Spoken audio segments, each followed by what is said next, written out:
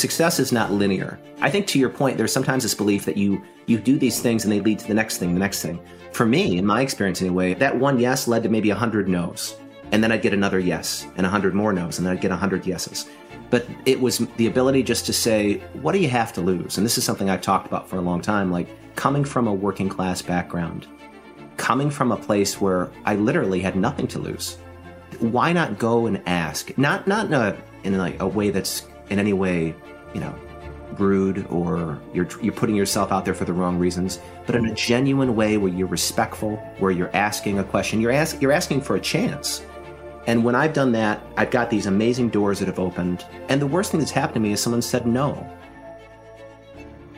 The Pathfinder podcast is presented to you by Enserado. Enserado is the modern deal and virtual data room technology designed to make M&A, capital raising, divestments, restructures, and IPOs as simple as possible. Since 2005, Enserado has been trusted in over 24,000 transactions and powered over $1 trillion worth of deals. Enserado is a secure space that includes workflow tools, AI-powered data rooms, built-in question and answer and integration frameworks.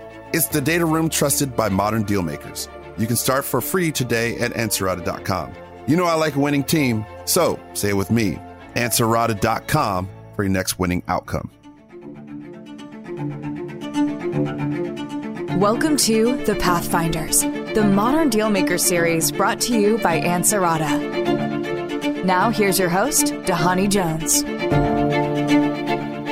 Welcome back, everybody, to The Pathfinders, presented by Enserado. I'm your host, former NFL player, investor, and entrepreneur, Dhani Jones. Today, I'm joined by the co-founder and partner at Assembly Ventures, Chris Thomas. Chris is a pioneer and an innovator in the world of mobility and is in the vanguard of those pushing the industry into the future. Prior to Assembly Ventures, he co-founded the Detroit Mobility Lab and the Michigan Mobility Institute, and has acted as a senior advisor to mobility startups all around the globe. Chris has also previously served as the chairman of Read to a Child, a national children's literacy and mentoring nonprofit, and is a veteran of the U.S. Army, serving tours in Iraq.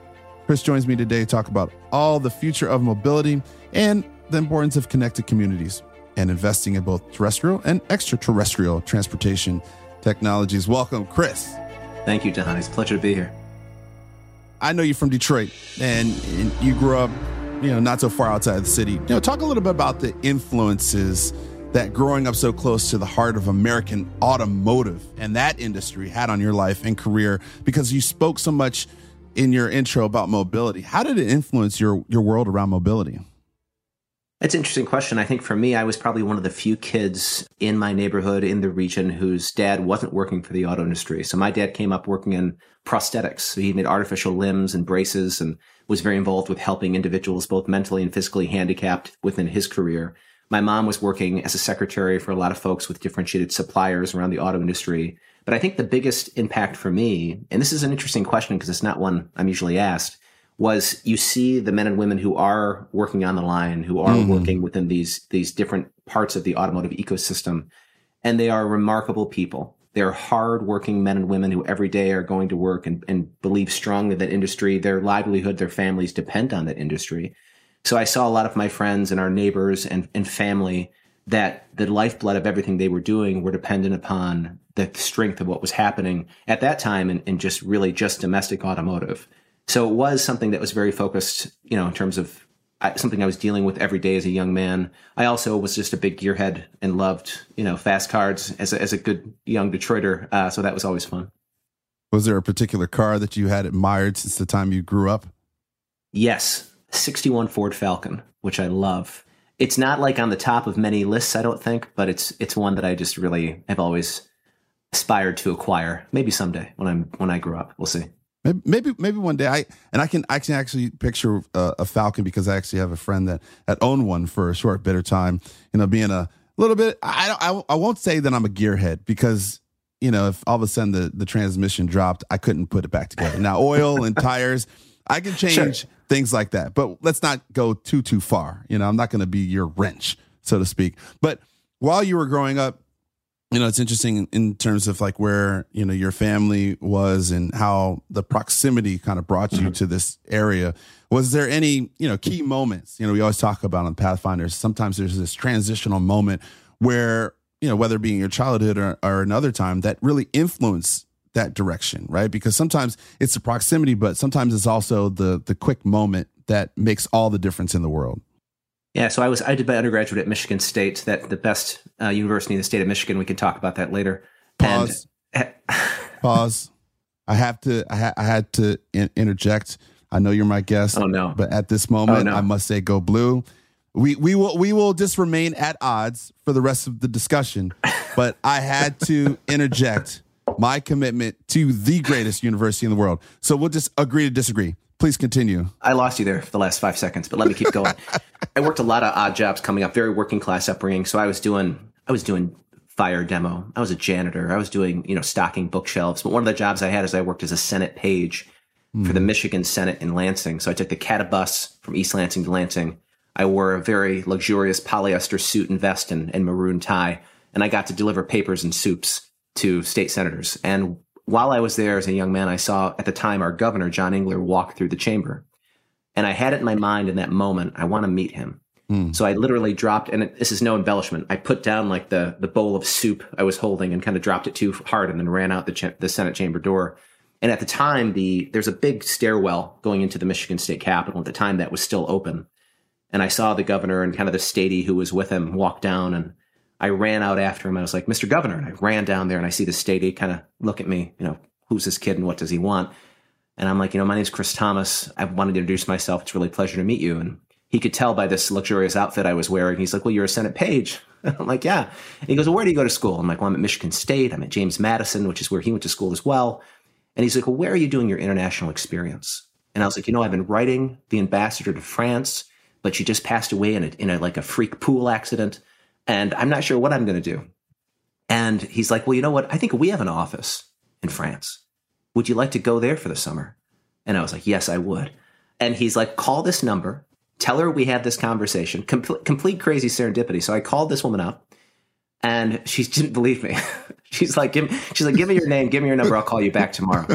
She needed to confirm. Yeah, she's like, this sounds nonsensical. And mind you, this is probably before the world of just like texting and checking. Oh no, I had like a phone hanging on the wall that I was calling from. And she calls me back the next day, and she's like, I spoke to the governor. Sure enough, this conversation did happen. We do not have an office in France. We have an office in Brussels. I've been instructed. She was not happy about this. I've been instructed to offer you a non-paid internship, and you have to say yes or no right now. And I said yes. And I had no idea how I was going to pay for it. I had no idea like exactly what that would be. But that decision in that moment to literally run after something I wanted and take a chance, it turned into an internship there, which turned into my ability to apply and work for a couple of years on Wall Street in the bank, in kind of the sell side banking division, which turned into the rest of my career. And so that was one of those really unique moments in time where I just said, and it turned, and I've had a lot more that didn't go so well, but that was one. But how did you make the decision in that split second? Because I think a lot of people, while they're on their path, right, you do have to kind of mind your speed. And sometimes you're going really, really quick, and you got to get off on that exit because you believe that that's the direction. But some people, they're too far in the left-hand lane and they can't cross all of the traffic in order to kind of get to the exit because it just doesn't time up very well. But I feel like you saw that almost coming. I don't know if it was the maroon tie or if it was just, it was the polyester. It was the polyester. But I think for me in that moment, like that was one of literally thousands of moments. And success is not linear. I think to your point, there's sometimes this belief that you do these things and they lead to the next thing. For me, in my experience anyway, that one yes led to maybe 100 no's. And then I'd get another yes and 100 more no's. And then I'd get 100 yeses. But it was the ability just to say, what do you have to lose? And this is something I've talked about for a long time, like coming from a working class background, coming from a place where I literally had nothing to lose. Why not go and ask? Not in a way that's in any way, rude or you're putting yourself out there for the wrong reasons, but in a genuine way where you're respectful, where you're asking a question, you're asking for a chance. And when I've done that, I've got these amazing doors that have opened. And the worst thing that's happened to me is someone said no. And the only thing that affects is my ego. So if you don't worry about those no's and you just let them go and you just keep asking, doors are going to open. And the chances you get, if you do your best, there's going to be more chances. And so that was my path. Wow. I always say the breeze of opportunity can come from any direction. You just have to be sensitive enough in order to kind of, go through it, or to be able to feel it and be able to notice it. My grandfather, Robert McCrary, would always say to me, the worst thing that someone can say to you is no. Right. And I think that a lot of times people look at the world and they don't even ask the question to even actually get to the point where someone can actually say yes or no. And I think maybe there's this place in which we live now where everything that we ask will ultimately get a decision. And it's a robotic decision because we're always asking Siri something, or we're asking Alexa something. So they're automatically going to give it to us. But when we talk to people and we think about opportunity and we think about chance, then that lies like the unique part of life. I totally agree. And I think your granddad was spot on. But what I would put to you and to anyone who's thinking about these yeses and nos, it's not the yes and the no that matter the most. It's what you do with them. Do you wallow in a no, or do you take the lesson that you got from it and then work toward that next yes? Do you take a yes and start to work really hard? Or are you full of errors and you're like, oh, of course I got the yes? What you do with them is going to define what happens next. I wish more people understood that. And as people are listening to us talk, I hope they're writing that down and jotting that down, because that's like an important note. Because I'm sure as you made that trip to Brussels and then came back to investment banking, that had to influence or sort of act in some prophetic way that allowed you to kind of go into the military. And we've known each other for a little bit of time, and I didn't even know that you enlisted in the military. I didn't know. I know you went to the military, but I didn't know that you made a choice like that to be able to serve our country. And thank you so much. No, it was my pleasure. It's one of the best decisions I've ever made. What was it that brought you to sign your name on that piece of paper that said, I'm going to commit myself to protecting our country? It was in March of 2003, and we had just invaded Iraq, and I was working in San Francisco.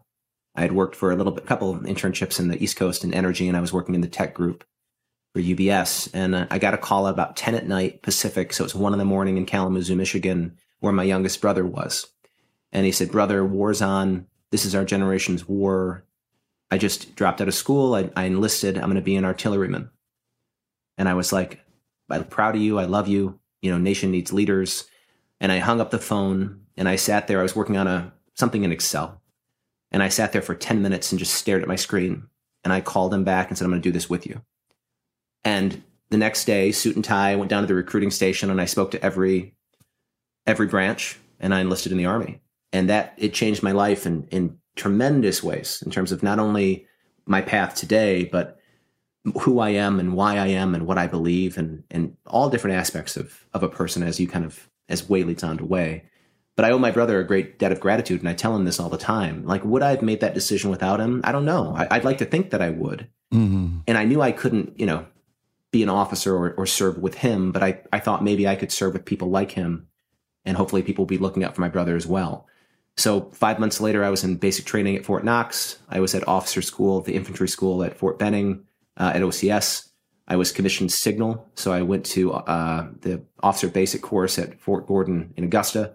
And then I went right to the war. Did 1 year in country north of Baghdad in a place called El Fa. Finished up on the East Coast near NSA at Fort Meade, Maryland, and had a really wonderful experience. I'm very lucky to have had the chance to serve in that way. Was there a sort of something that went through your mind as you made that decision? I mean, I know that your brother had an incredible influence, and you stared at the screen, and I'm sure you sort of processed a lot. Yeah. But even in that transitionary moment between the time that, you stared quizzically at the screen and signed your name and then, went into basic training, there had to be a couple different moments where maybe you questioned, or maybe you just were ultimately looking for that yes and that acknowledgement, this is what I want to do. And how did that ultimately set up some of the next directions in your life from, approaching problems and finding solutions? I think as I was going through the process, you always think a lot about is this the right choice? And you think about, I think at any critical decision point in life, if you're really thoughtful, you're either, it to be completely true and you're all in, or at the moment of that decision, it's very close and you're trying to be truly strategic and thoughtful around why you're making the decision you're making. I think for me, it was really, in this instance, when I made the decision, it was very much the former. I knew it was something I wanted to do. I had people who I trusted and respected who were desperately trying to talk me out of it. I had people that I trusted and respected who told me this was exactly the right thing for someone to do. But the one thing that I was really, the pleasant surprise, I guess, is that you always hear that the military is kind of the last refuge of scoundrels. It's a place where people go when there's nowhere else to go. It could not be further from the truth. My officer candidate school class, in my company, I had men and women from all walks of life, people that were, sergeants in the Army who were converting to become an officer. I had guys that were joining who were Yale undergrad, Harvard Law, just graduated Harvard, William and Mary, UCLA School of Government, working on the Hill for McCain. Amazing men and women who at that moment in time in our country's history said, this is the right thing for me to do. And so being able to serve with men and women like that, and then have the opportunity to serve on behalf of men and women who were there for a variety of different reasons, was truly one of the best decisions I've ever made. It was one of the most important experiences of my life. So I think that idea around service, how can I do well, but also do good? That definitely influenced where I applied to grad school. So I got my MBA after the military at the Yale School of Management, whose mantra is educating leaders for business and society. And it's very much focused on building great businesses that are, putting forth the things you care about if you want to internalize it as an entrepreneur. But it's also about the second and third order effects of having a positive impact. And so that idea of service definitely translated into the desire to do something. And I knew that I wanted to come to Detroit. And I found out very quickly that Ivy League schools on the coast are unaware that the middle of the North American continent exists. And so they're you should teach that class at Yale. Look, we understand there is, we're on the East Coast, but yes, there is a whole middle. Okay. It's here. And look below when you're on your way to California. It's the best people. It's the hardest workers. It's the best pizza right here in the hinterland. So after I realized there wasn't a lot of opportunity that they could send me to, I started applying on my own, and I applied for a number of jobs, and I was accepted at Ford Motor Company, the Ford Treasury Excellence Program for the summer of 2008, which I was super excited about until I arrived and the U.S. auto industry was imploding. And I was told I'd be working on collateralized debt obligations. And that was not what I signed up for. So my second day on the job, I reached out to every C-level executive at the firm. And I said the same thing. Hey, I'd love a half an hour of your time to talk about why you're here. Where's this company's going? What questions should I be asking? Because I don't know what to ask. I arrived yesterday. But because I was the state school military Yale kid, they're like, sure, let's have coffee, let's have lunch. And one of the people I reached out to was Bill Ford. And long story short, in a half an hour meeting with him a couple weeks later, I convinced him to put me on something more interesting. I spent the summer looking at kind of the future of transportation in mega cities over 10 million around the world. I asked for the chance to focus on the next year at graduate school, building business plans in mobility. I built really bad business plans for about 6 months. And then, we came up with the idea, let's create the first firm in the world uniquely investing in mobility. And then Bill and I and 3 others co-founded a firm called Fontanalis. And I had the ability over the next decade to, sit on the board, lead, facilitate the sale, source some of the most prolific exits in the history of the mobility space to date. And incredibly proud of that, 40 deals, air, land, sea, and space, and do it from Detroit. And so I think, going back to these things, why do we make the decisions we make and what are your motivation? I knew I wanted to be here. I knew I wanted to build something that I believed could leverage the best of what we were, but really focused on building the best of what we could be and not being rooted just in the history, but in building the future of where we were going to move in the space. So that was an amazing experience. And then in 2018, made the decision to step away from that firm because I wanted to build something that was truly global, that was made up of some of the finest operators in global mobility, and that was Swiss, could represent, all differentiated aspects of automotive technology and others that wanted to be a part of this opportunity. And we launched Assembly Ventures in March of 2020, which is auspicious timing.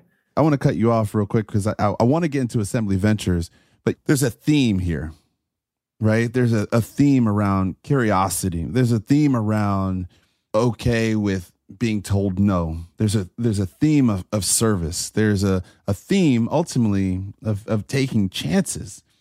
And, if I were to kind of look at, okay, you take a chance and, you got this job, you make these phone calls, you sit down, you have these opportunities. Like, what brings you to that place where you feel comfortable enough to just, in a lot of respects, open up the door and not know what's on the other side? I think it's a lot of different motivations, to be honest with you. I think it's ambition and a desire to really have an impact with the very small amount of time we're all on this earth. I think it's a fear of wasting time and wasting potential. I think it's a desire to do great things, on the merits, and to be a part of something that you have a chance to build or build alongside others that represent your ideals. Mm-hmm. But I think it's a lot of different motivations. I know for me, like I'm no wallflower. I've always been kind of out front. Unlike the heights you achieved, I always loved athletics. I always loved being engaged in that team environment. I always loved supporting my teammates in different ways. But when I could and where I could, I wanted to go out and I wanted to be the best and win. So one thing I talk a lot about is like, I'm really good at a handful of things. If you ask my wife, she'd say a couple less probably. I'm really bad at everything else. So I want to build a team of people that are good at what I'm not and that let me be good at what I know I am. And I think that has been something that's been a major driver in my life in terms of who I've surrounded myself with and always wanting to make sure that I could be additive, to a process, to whatever I was working on at the moment. Mm. And a part of that team, Bill Ford, and you set up Fontinalis. What was the first question that you asked Bill when you walked into his office, or maybe he came into your office, that allowed him to understand that there was a unique partnership and a pathway to be forged and an opportunity to be capitalized on between the two of you? So when I met Bill, I remember waiting in his office at Ford Motor Company, and he came out and he doesn't know me from Adam. He's like, "Chris, great to meet you. Appreciate your pluck. Tell me how much you love your internship." And he shook my hand, and I'm like, "Mr. Ford, I hate my internship." And I think that's the first moment when you realize like there's something a little different. Say, "Sir, excuse me, sir. Thank you so much for meeting with me. I hate my internship." I'm not a fan. And I gave him like an earful for a minute. And he laughed at me. He's like, "Well, we have 29 more minutes. Let's have a nice enough conversation." We had a nice enough conversation. And at the end of which he was like, "Nice to meet you, son. Have a great summer." And he shook my hand and he said, "Let me know if there's anything I can do for you." Mm. And I held his handshake. And I said, "Well, Mr. Ford, you can put me on the most interesting project at the company right now." And he looked at me and he's like, "Well, what's that?" And I'm like, "I have absolutely no idea, sir, but you do." And then he laughed at me again. He's like, "Have a nice weekend." And that was the bookends of our first conversation. Wow. But very much to Bill's credit, he's a remarkable guy. He gave me a great gift in letting me kind of become the face and the voice of one of the earliest investors in a space that at the time didn't exist. This was prior to Uber. This was prior to Lyft, to Waze. And when I stepped away, I made a point of telling him, like, you gave me a great gift, and it's certainly appreciated. But that's how we started, in a very a unique way. He was like, "Thank you so much. Good to meet you. Have a great weekend. I'll talk to you later." And he's expecting me to get out of my office. And you're like, "You will remember me. You will remember me. We will find a way to work together." And you did. I mean, in our conversations we've had, the way that I describe some of the investments that you've made is just like that. Is the very fabric of what mobility is today was manifested by the investments and some of the relationships and some of the discussions that you've had since that handshake. Oh, I've been incredibly lucky. And to be clear, all of those were created by those amazing entrepreneurs and those companies. Mm. And I think investors don't necessarily make a company successful. They can ruin a company, that's for sure. Mm-hmm. But having the chance to work hand in glove, side by side with some of these remarkable men and women who have changed the way the world moves over the last 12, 13, 14 years, it's been unbelievable. And do you think that, obviously, it's about the entrepreneurs, it's about the teams, it's about the people, it's about the companies as well. We talk about all the time on the podcast about having that deal-making mindset. Right. Yeah. What do you think are some of the key features in operating in in this type frame of mind? I mean, I think it's interesting that you say that, because I think there's people, and I talk a lot about, do we have a real relationship or do we have a transactional relationship? Mm-hmm. And what I mean by that is, if we have a real relationship, anyone that I am a friend with or a close acquaintance with, in which maybe we do business, maybe we don't, we are talking and engaging to help each other every day, with no expectation of quid pro quo.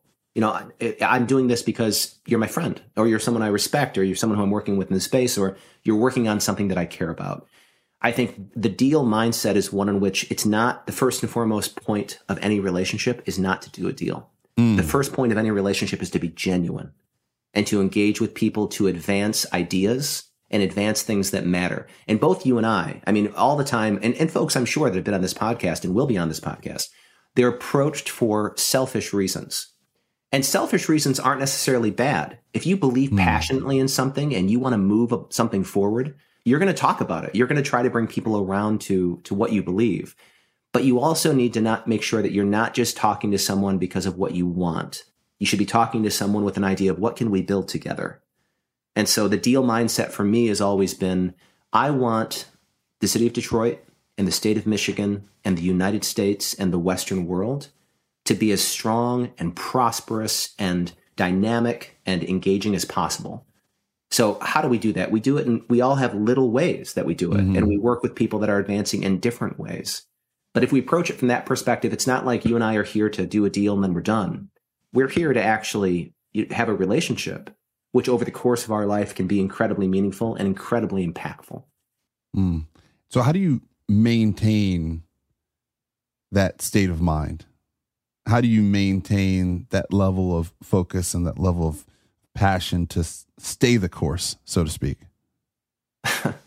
It's kind of a trite answer, but I think it's gratitude.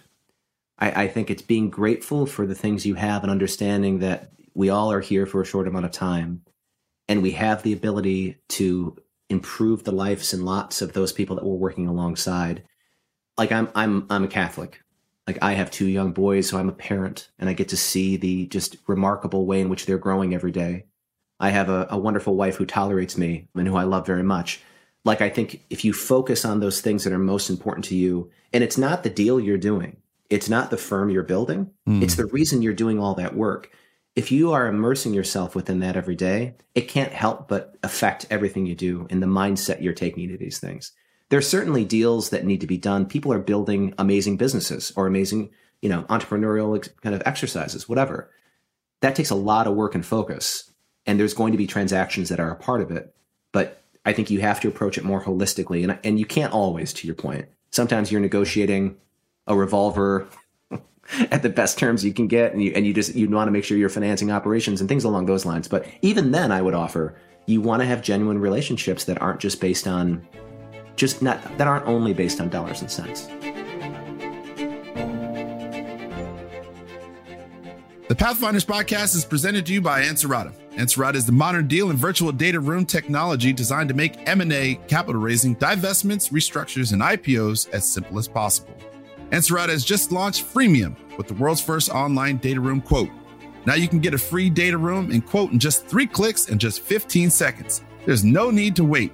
Get your room open straight away no matter what stage you're at. Deal marketing, deal preparation, or due diligence. And here's the best bit. Usage fees only start when the deal goes live. All the top M&A firms and investment banks are jumping on it. That's because there is no risk, just reward. Pretty cool, right? Check it out at ansarada.com/quote. You know I like a winning team, so say it with me. Ansarada.com for your next winning outcome.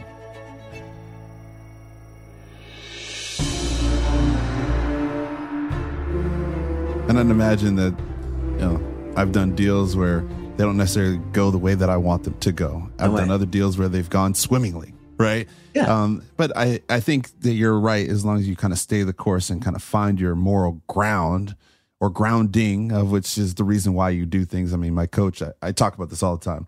Lloyd Carr would always say, it's not about you, it's about something greater than yourself. You can aspirationally put something out there that you're reaching, you're striving for. And along the pathway, you're doing these different things that are ultimately can allow you to get there.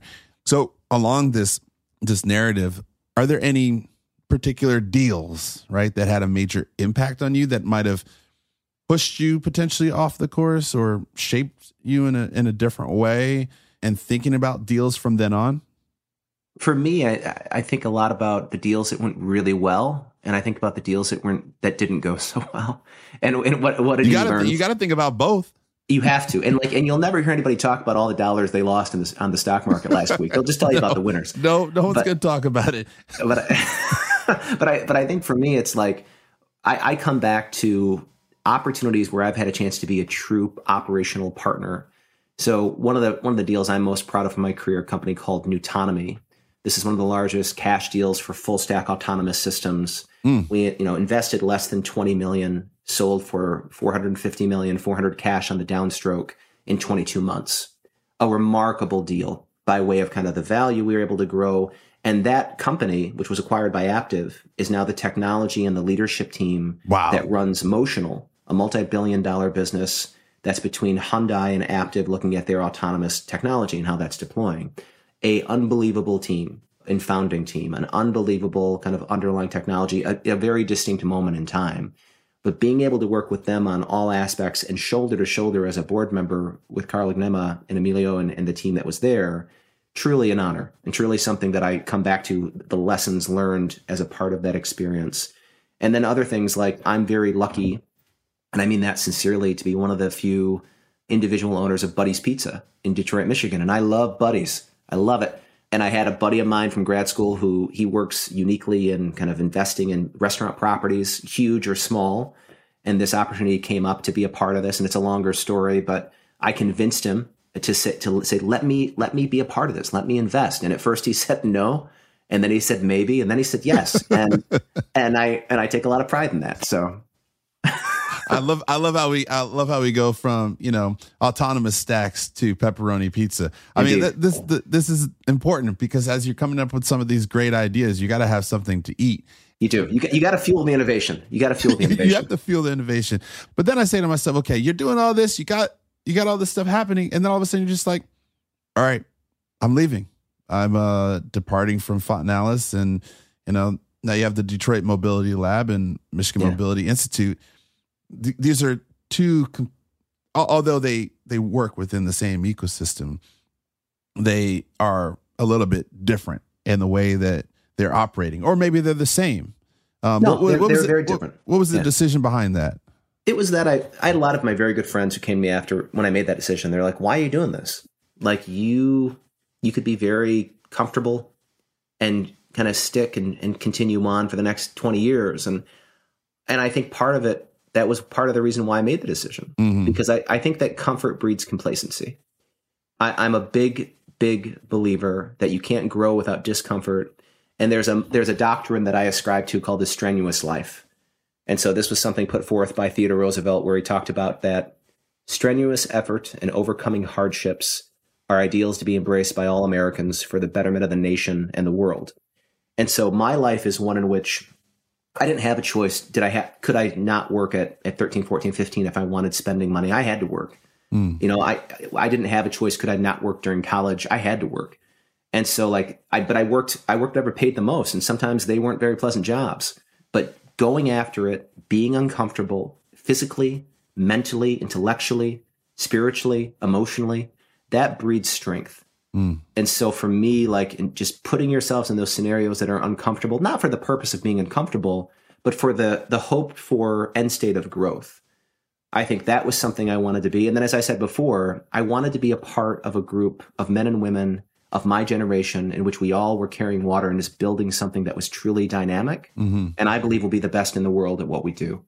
And so that was the motivation behind it. And, you got to shed your skin sometime if you're going to grow. You got to become something new. If you haven't picked up the book, The Strenuous Life, it is absolutely fantastic. And just as Chris talks about it, it is an important component that we all must understand and all must endure.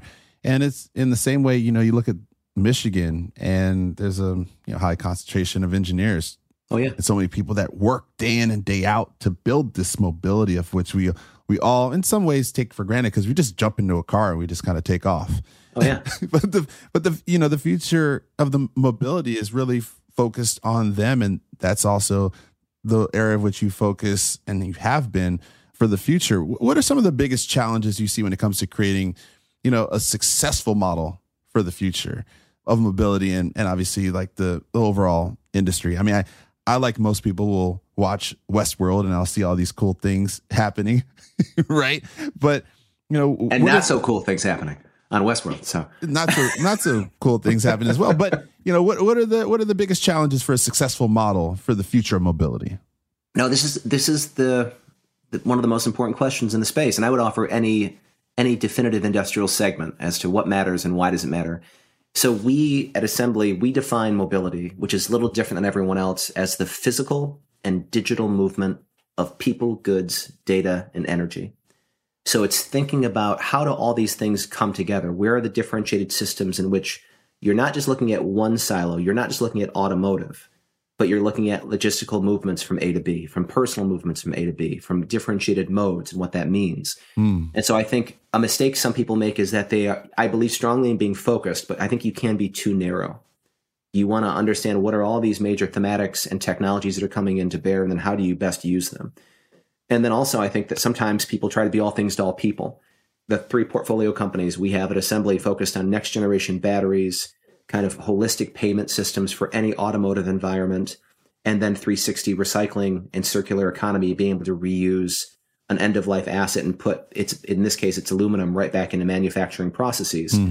I think you need to be really focused on doing those things well once you define what it is you're going to be, but not be so narrow at the front end.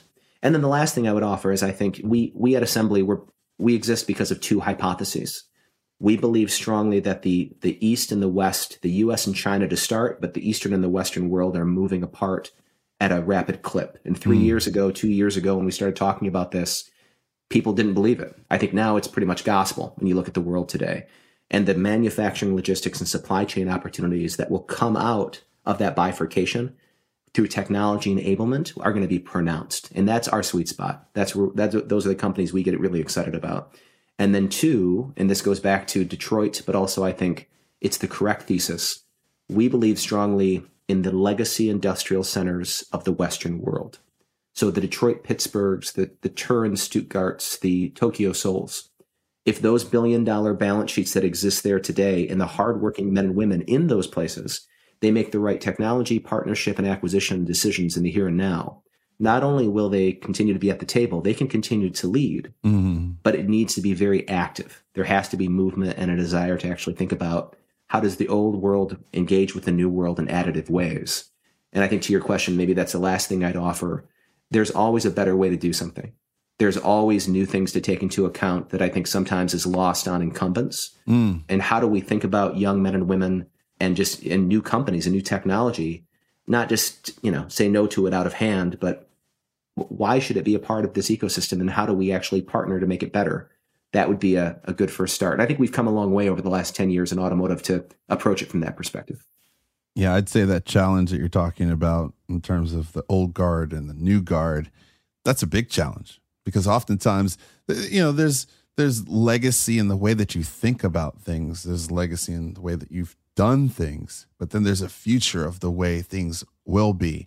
And that rock and hard spot that you live in, I'm sure has been something you've negotiated since the time that you enlisted into the military. And that piece right there, like that framework is so important. There's a group that I'm a part of called CLIF. It's Compassionate Leadership in Finance. And it's about how do we break out of this mold of just what finance is and actually think about not only how we can build value and create different types of, financings, but in a way that's going to improve the lot of everyone that's involved in very real and sincere ways. I think that's a paradigm shift. That's hard to do. I think you're absolutely right. So how come they're always just talking about Elon Musk and Jeff Bezos? How come they're not talking about Christopher Thomas? When are they going to start talking about Christopher Thomas and all the great things that you're working on? I was right? I'm waiting for the headline. Christopher Thomas, Jeff Bezos, Elon Musk, all changing the future of mobility and investing in transportation technology. There was a story locally recently, or not recently, probably about a year ago, that actually talked about me and Elon, and I got made fun of by my good friends in a lot of ways, and I would offer rightly so. But the way I'll answer that is I was in Spain speaking at a conference earlier this year in Madrid, and someone asked the question, like, when will this be successful? When will you be the most successful? And my answer was, when I'm not on this stage. The way that I define success is when the men and women, and these were kind of younger entrepreneurs in the crowd, when you are on this stage, and I no longer need to be to talk about these ideas because you have surpassed them. You have built them. You've created these things. We'll know when these things are really successful when I'm in the crowd learning and listening. Wow. I think that is if I can do those things with men and women that I have the pleasure of working with, that's success. I kind of have to say this. I'm on Instagram all the time, and that is true, everybody. I'm true. on all the time, and I happen to listen to sometimes the crazy stuff that Kanye says or Ye says, right? And he was just going off on this rant, and I've never really ever brought up this before, and I'm sure I'll take flack from it, so it's fine. But, he was talking about, I think he's 36 years old, and he's like, I don't even talk to people that are older than me.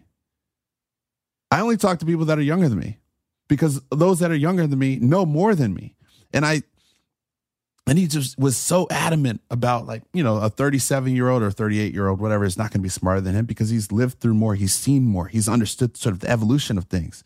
And you didn't say it in that way, right? You said it in the way of, once you all have come to master the things of which I'm investing my time and energy in, then I'm learning from you because you're the future.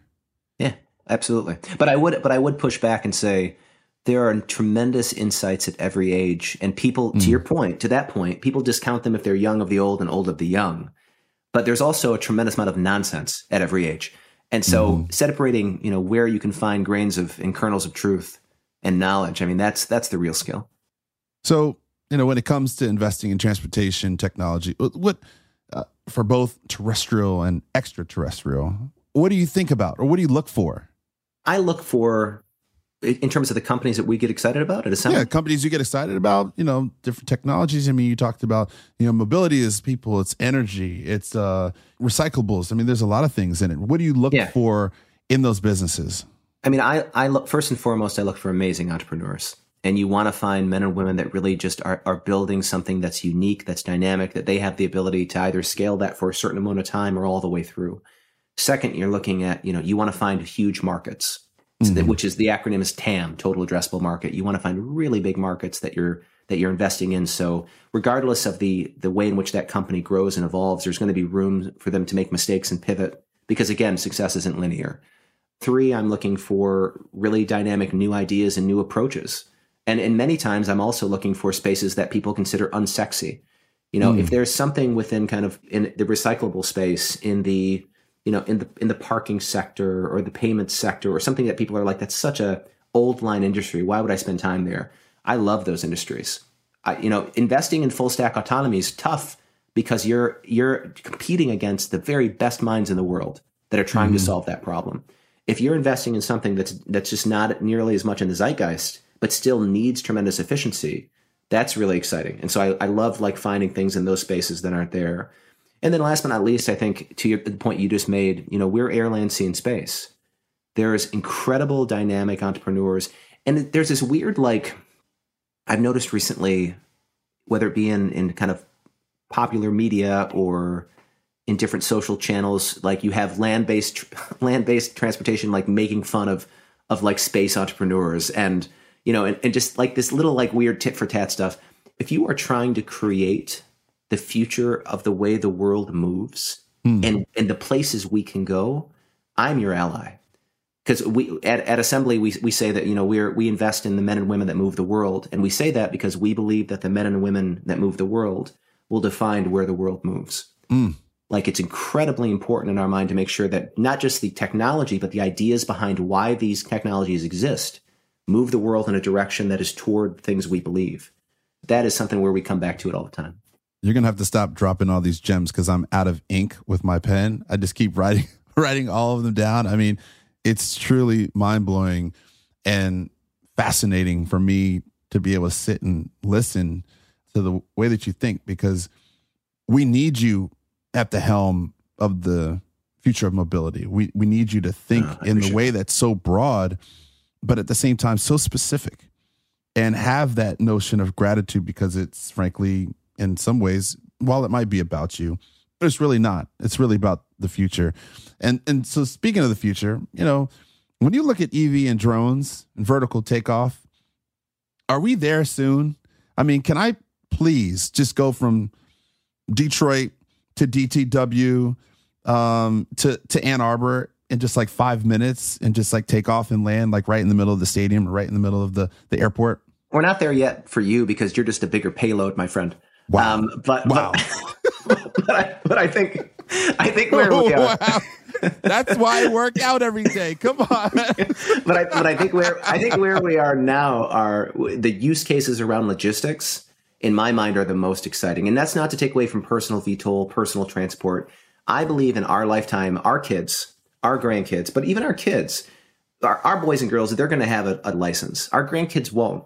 And it won't be because they're not moving, but it's because they won't need one. And they're going to be in differentiated multimodal systems where you're going to take an autonomous, kind of Uber-like vehicle, a shared asset that will take you to a VPort, and you'll get in that asset and you'll go to where you want to go.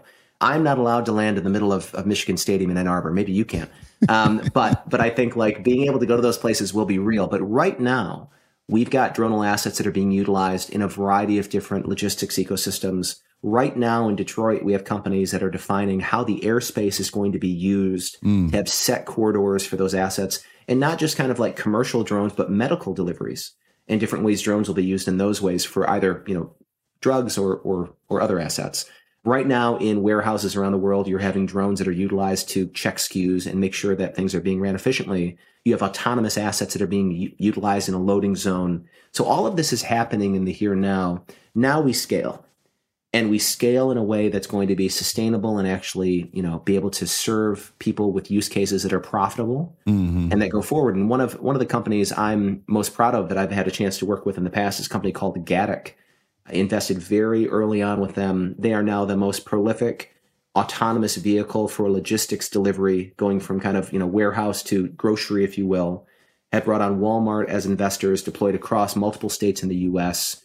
But this is just a matter of time at this point. It's not a question of if it's here in different stages. Now it's how it scales. Mm-hmm. And it will happen within our lifetime, maybe towards the latter half, but it will definitely be in our children's and our at scale. At scale. At scale. Yeah. I know. I've watched the movies. I mean, I believe that art imitates life. I mean, I know that they're around, and it's not UFOs. It's just actually really insightful entrepreneurs that are building unique things, right?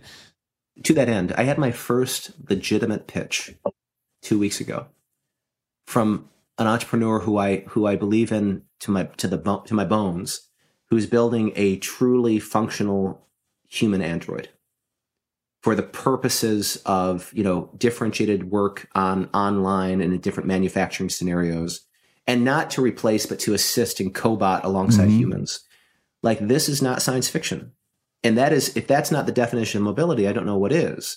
But there's still so many problems to solve within global automotive today. I think one of the things we get really excited about is partnering with some of the most remarkable companies in automotive to actually bring them differentiated technologies, find ways to partner, look at new ways from a BD and strategy perspective. But this is happening right now. This is not science fiction.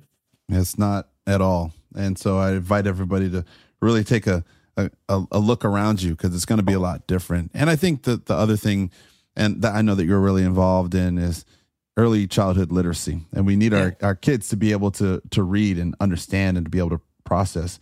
What can you tell us about your time as a chairman for Read to a Child, and and why is this issue so important? I mean, if I'm thinking about it, the kids need to be able to read. They need to be able to understand. They need to be able to process. But for you, why is that issue important to you? So I think it's because I come from a place where if my parents didn't read to me, like my grandma Thomas, who was an amazing woman, if she didn't read to me and encourage me and buy me Highlights magazine when I was a kid, I would never have been able to compete with those kids in Ann Arbor, in Grosse Pointe, in Birmingham, coming from a public school, working class kind of neighborhood in Metro Detroit. And so just the ability to compete, those are table stakes, right? You have to be able to do that. And then having a love of literacy. Read to a Child was an organization I was introduced to when I was at Yale in New Haven, and I actually went and read to kids in the New Haven public schools, which are very, in many ways, akin to the Detroit public schools. And being with these young men, having a chance to read to them, and I would actually bring in the Wall Street Journal, and I would take a look, and I would pick like three different stories that were sanitized, and we'd read about like McDonald's earnings returns.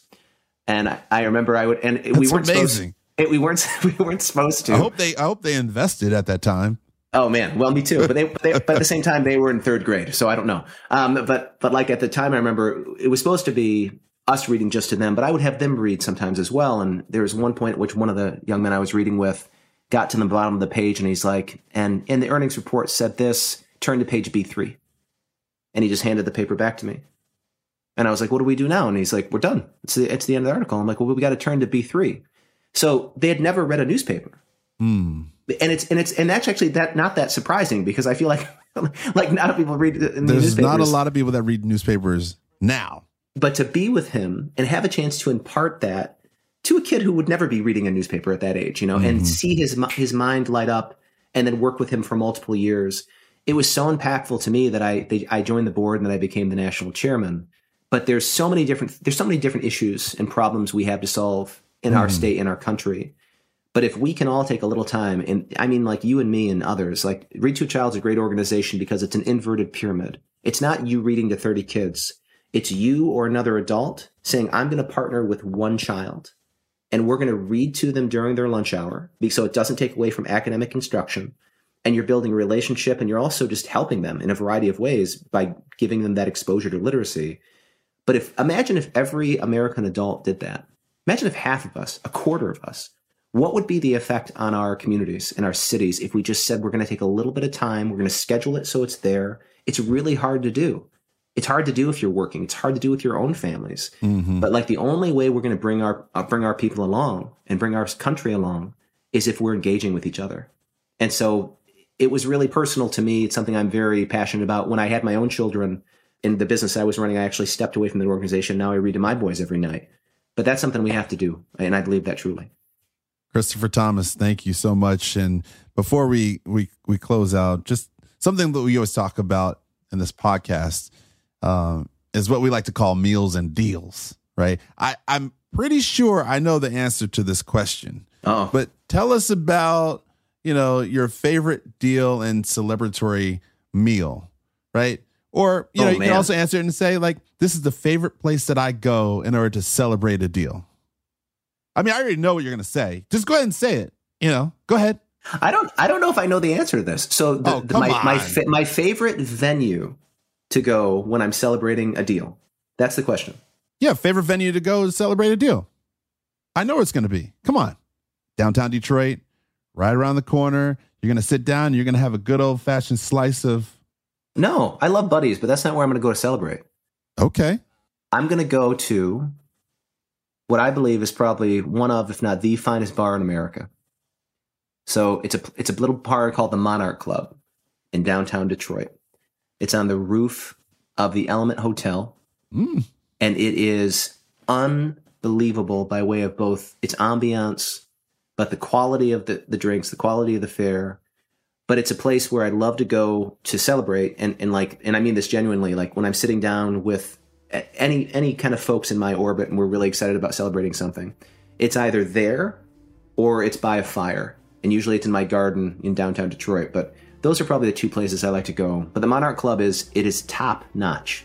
It is, I would put it against the old King Cole Bar in New York. I put it against, Gold Club in San Francisco. And it's right downtown. It's a great place. Well, I look forward to having a drink with you next to the fire, or maybe at the Monarch Bar. We spend time in Detroit. Thank you so much, Chris Thomas, for being with us today on The Pathfinders. Thanks, Don. Pleasure.